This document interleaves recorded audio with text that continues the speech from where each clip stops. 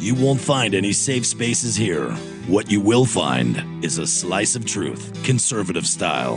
This is the Strident Conservative. Hello, America. This is David Leach, the Strident Conservative. Right now, we're in the middle of a worldwide economic crisis. Historically, tyrants use economic crises as one of the best ways to destroy liberty.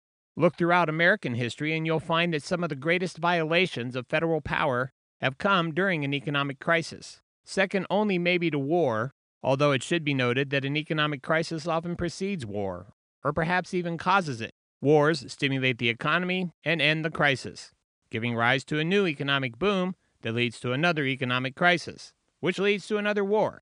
It's kind of a never-ending cycle.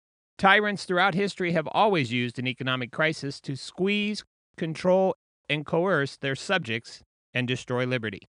Some created these crises for just that purpose, while others simply used what organically transpired for their personal gain. Today we sit at the precipice of another economic crisis in America.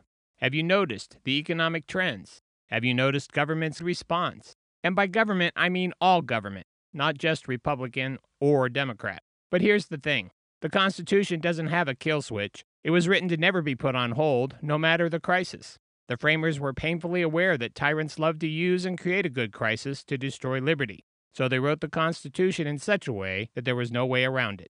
So I'm asking you to guard your liberty as we struggle through this current economic crisis, because I have good reason to believe things are only going to get worse.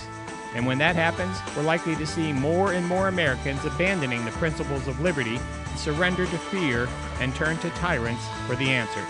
I've written a lot more about this on my website. If you'd like to check it out and let me know what you think, visit stridentconservative.com.